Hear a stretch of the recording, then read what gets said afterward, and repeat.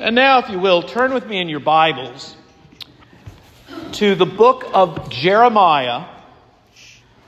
I'm going to be reading Jeremiah 29, verse 1 through verse 14.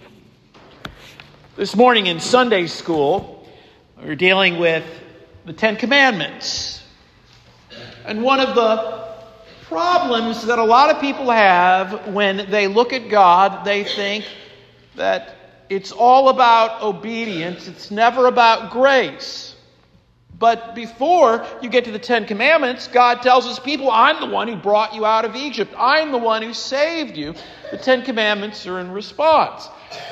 Another problem we have in looking at God is the prophets, because we think, well, it's all about judgment. It's all about the bad things that people have done, God's people, the nations, and they deserve to be punished. You read Jeremiah, there is no doubt that is there. But there is also prophecies of grace. And that's what I want to look at this morning. Yes, God's people sinned. They sinned greatly. Yes, God's people were taken into Babylon as punishment for their sins. But Jeremiah does not leave God's people hopeless. Let's listen to what he says to them. This is the text of the letter that the prophet Jeremiah sent from Jerusalem to the surviving elders among the exiles, and to the priests, the prophets, and all the other people Nebuchadnezzar had carried into exile from Jerusalem to Babylon. This was after King Jehoiachin and the queen mother, the court officials, and the leaders of Judah and Jerusalem, the skilled workers and the artisans, had gone into exile from Jerusalem.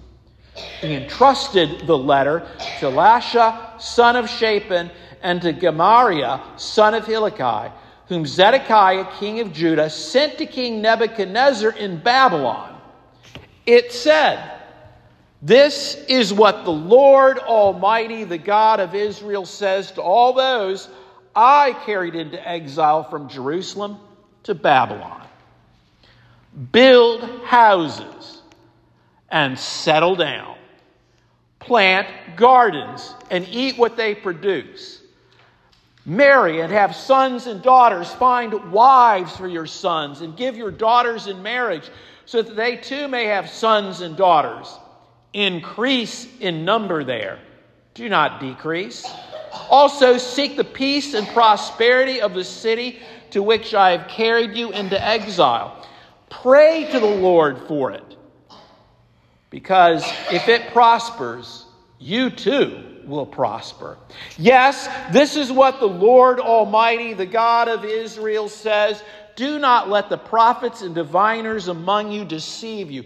Do not listen to the dreams you encourage them to have. They are prophesying lies to you in my names. I have not sent them, declares the Lord."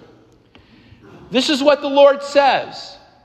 When 70 years are completed for Babylon, I will come to you and fulfill my good promise to bring you back to this place. For I know the plans I have for you, declares the Lord. Plans to prosper you and not to harm you. Plans to give you hope and a future. Then you will call on me and come and pray to me, and I will listen to you. You will seek me and find me when you seek me with all your heart. I will be found by you, declares the Lord, and will bring you back from captivity. I will gather you from all the nations and places where I've banished you, declares the Lord, and will bring you back to the place from which I carried you into exile. Let's pray and ask God to bless this reading of his word. Our Lord and our Savior, we need to hear the good news of the gospel, especially in a sinful world where your people have to live. This morning, we need wisdom on how to live. and not to be overly disappointed by what we see around us. Help us to trust in your promises, which always come true. So bless your people this morning. Amen. Have you ever wondered what it would be like to live in a foreign country? Now, some of you may have had that experience. No, I'm not talking about going to a foreign country for a few weeks as a tourist, because when you are in those foreign countries, they have the tourist places, and it's just like being in America. They have their McDonald's, they have their Starbucks, they have their Burger King. I'm pretty sure there's a Chick-fil-A somewhere in Europe. So you can go there. And by the way, most of the people can speak English in those tourist spots. So you may feel like you're at home. But that's not what I'm talking about this morning.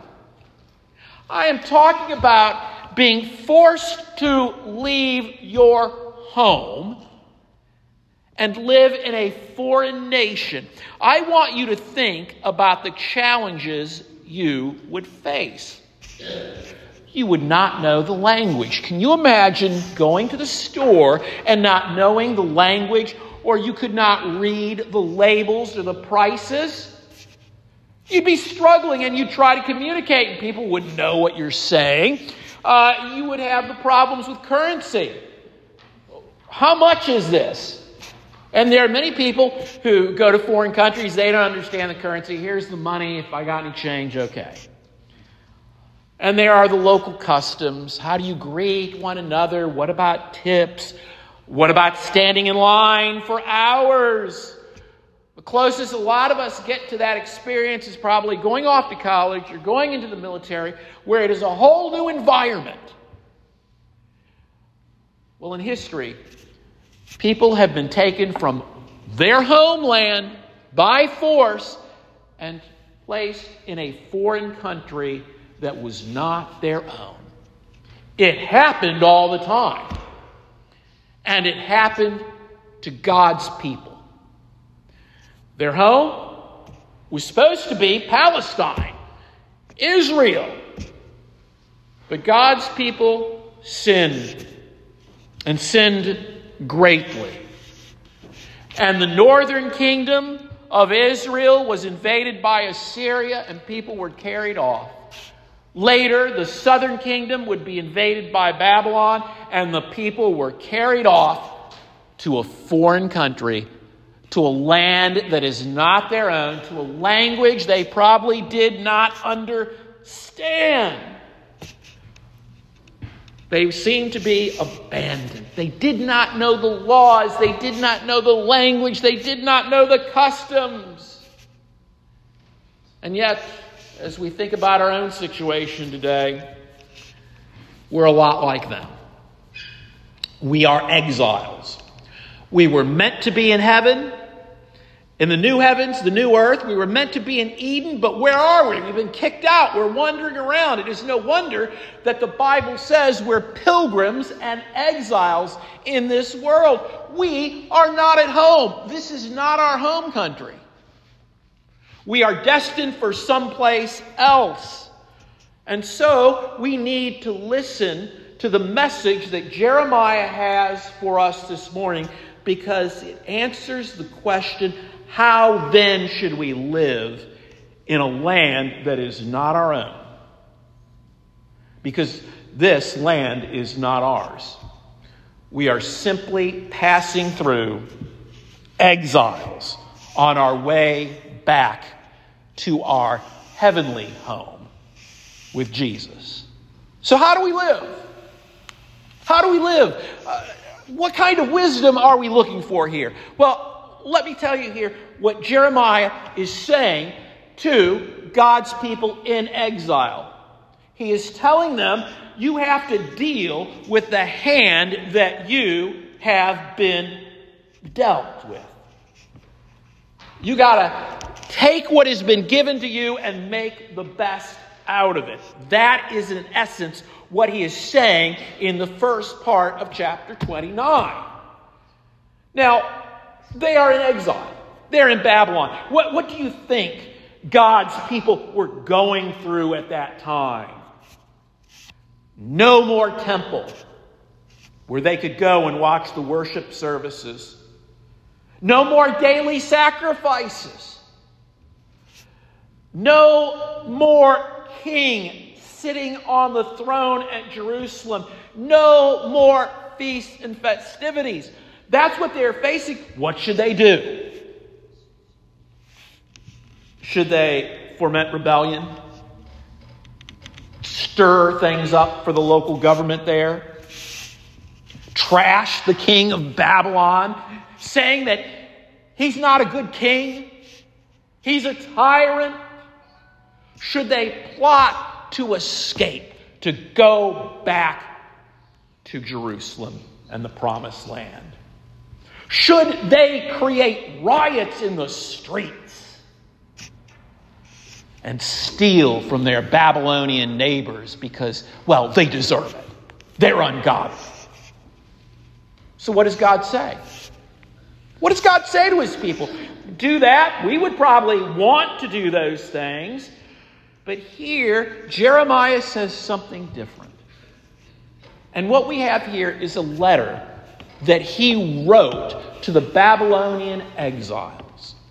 And it is a letter which is carried in a diplomatic pouch, we would say today, to the people who were in Babylon. And he is telling them how then they should live. And I want you to look at the commands, the imperatives that he gives God's people. Here's what he says in verse 5. Build houses. Settle down. Plant gardens. Eat what they produce. Marry and have sons and daughters. Find wives for your sons and give your daughters in marriage so that they too may have sons and daughters. Increase in number there. Do not decrease. What Jeremiah has basically told them is what God told mankind in the Garden of Eden. Take care of your daily business. This is the hand that you have been given. You are to build a life for yourself in this place. Now, I got to tell you here, this is very average. It's very mundane. It's very everyday. Get a job. Raise families. It's not glamorous. It's not headline grabbing. It is not outstanding. It's not going to make the covers of evangelical Christian magazines. It's not going to make the headline story of seminary publications. But this is what life is about, isn't it? This really is what it means to be successful. God is telling his people, you're going to be there for 70 years. You've got to make the best of it according to my word. And what God wants for his people is to prosper the best that they can in an alien environment. I want you to think of 1 Timothy chapter 2. What does it say? Pray for all those in authority. Why? So that you can live quiet and peaceful lives, godly and dignified in every way. What does it say in Ecclesiastes chapter 5, verse 18? Behold, what I've seen that is good and fitting is to eat and drink and find enjoyment in all the labors that you labor under the sun the few days of your life that God has given you. God is saying to his people today, get on with the average, everyday business of life. No, it is not spectacular, but it is his will. And what we do is follow after his will. That's what you should want. Not the super spectacular. The average everyday. that is pleasing to God, just as much as the spectacular. Not all of life is going to be a Super Bowl. A lot of it is the mundane. And I want you to notice something else he says in verse 7 that they are to do in exile. In verse 7 it says, also seek the peace and prosperity of the city to which I have carried you into exile. Pray to the Lord for it, because it is, if it prospers, you too will prosper. He is saying, pray for Babylon. Why? Because if Babylon is stable, if Babylon prospers, guess what? You will too. You need to pray for the country you are in because it's good for you. And I want you to notice in the Bible how a lot of God's people in exile were very supportive of the country they were in. Joseph in Egypt, Daniel in Babylon, Esther in Persia, both supported and helped the nations they were in. So then, how do we live looking at what we've just seen here? You make the best of your lot. I wish I could get up here and promise you a miracle every minute.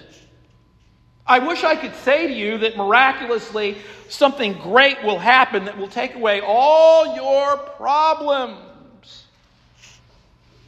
And I want you to think for a moment what people would have thought back then. Oh, God, do a miracle. Don't wait 7 years. Do it now. We want Israel to prosper. But it wasn't happening. They were invaded. They wanted something different. And what about you? Don't you want something different, but yet you feel it's not going to change? You're in exile too. We're away from Eden. And we want things to change, and we expect a miracle. Sometimes Christianity seems to breathe that on people in the congregation, but it may not work. And what God requires of you in exile is to just get on with the business of life as best as you can. That is one thing that we are told to do here. Beware of thinking that true holiness is becoming a missionary, the preacher, having ecstatic experiences. Now those things, they are fine if you want to do those. But let's remember what most of the people were doing back then. They were common laborers, just getting by with life. And we sometimes think that isn't good enough. But it is. It certainly is. Keep in mind, very few of you people are going to change the world. Only God can change the world. And if you can't change the world, then we have to do what we are called to do on a daily basis. And one other point here we need to make is certainly pray as Christians for the United States of America. Because sometimes I think we are on the precipice of disaster. You may feel that way too. From incompetence all over the place, for people who can't get along, and the divisions that we have, and the spending and all of that. But I got to tell you, if the United States goes down, there's going to be an awful lot of hurting amongst Christians. And we need to be praying that God will change this nation. He will protect the nation. He will keep it going. And I hope in your prayer lives you are praying. What does it say in 1 Timothy chapter 2? Pray for those in authority so that you can live peaceful lives. Remember that it is the churches in this land that are providing an awful lot of missionary support to increase the kingdom of God. We don't want revolution. We don't want an overthrow. What we want is this nation to act like it was founded upon a constitution. We need God to help us. So keep that in mind. And those are very, very average, everyday things. That is how you deal with the hand that you have been dealt. It is not always thinking about another world or another land yet. It is simply going about your business. But there's something else that we've got to keep in mind here.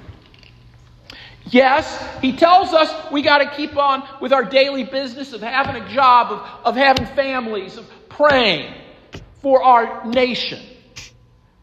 But he doesn't leave us without hope either. Because the second part of what I read is full of hope. It is looking for the hope to come. It is going about the task which God has called you, but it is also looking for the hope to come. And every last one of you, you've got to have hope.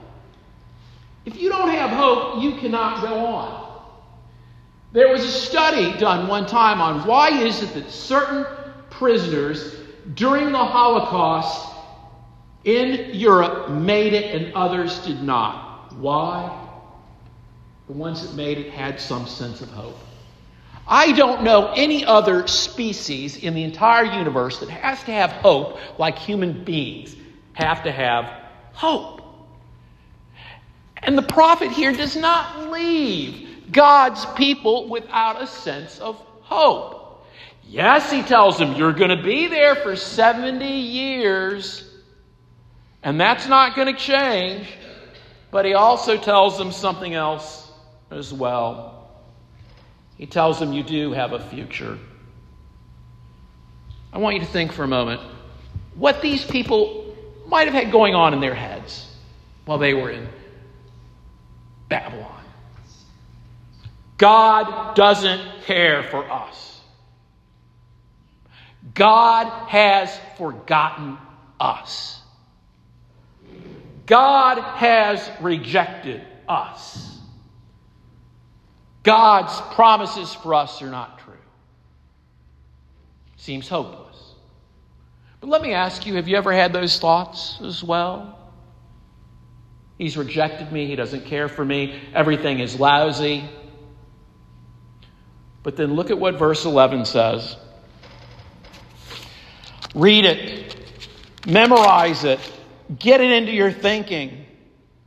For I know the plans I have for you, declares the Lord. Plans to prosper you and not to harm you.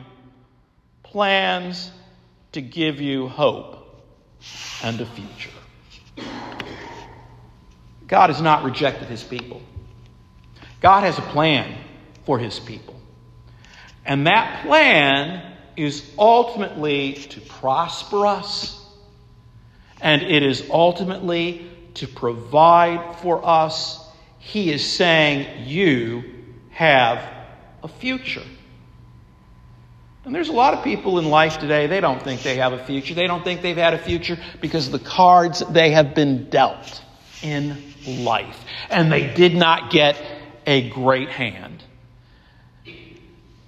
But God says to his people, if you are with me and you are one of mine, there is hope and there's a future. And that hope and that future ultimately comes when Jesus comes again. And we're no longer going to be the paupers of this world, no longer the second stringers, no longer the rejected, but it will be fully known that we are the treasured possession of God. And in a land that is not our own, what you need to focus on is, yes, doing those everyday tasks, but also having that vision that one day Jesus is coming again. And look at what it says in verse 12 that we will have. Then you will call on me and come to me, and I will listen to you. You will seek me and find me with all your heart. I will be found by you, declares the Lord. You'll be with God. you'll be with him. And isn't that ultimately what we really want? What's going to change life once and forever is to dwell with God. And you're saying to yourself, well, what am I to do now? I want you to think for a moment about the life of Jacob. Now, Jacob had a rough life. I mean, conflicts with Esau, conflicts with Laban, conflicts with his wives, driven out of the promised land, winds up dying in Egypt. But what does he say at the end of his life? The Lord has been my shepherd. He realized at the end of his life that God had been keeping his promise. And part of the value of old age is that we can begin to see that in ways that we cannot see it when we are younger. But also keep in mind the promises of the New Testament and Titus as well, where God says, while we wait for this blessed hope, the glorious appearing of our great God and Savior, Jesus Christ, who gave himself for us to redeem us from all wickedness and to purify himself a people who are his very own. Ultimately, that will come to fulfillment. Yes, God is taking care of you now. He has fulfilled his promises. But one day, he is going to want to do it even more so. So there is a future. There is a future.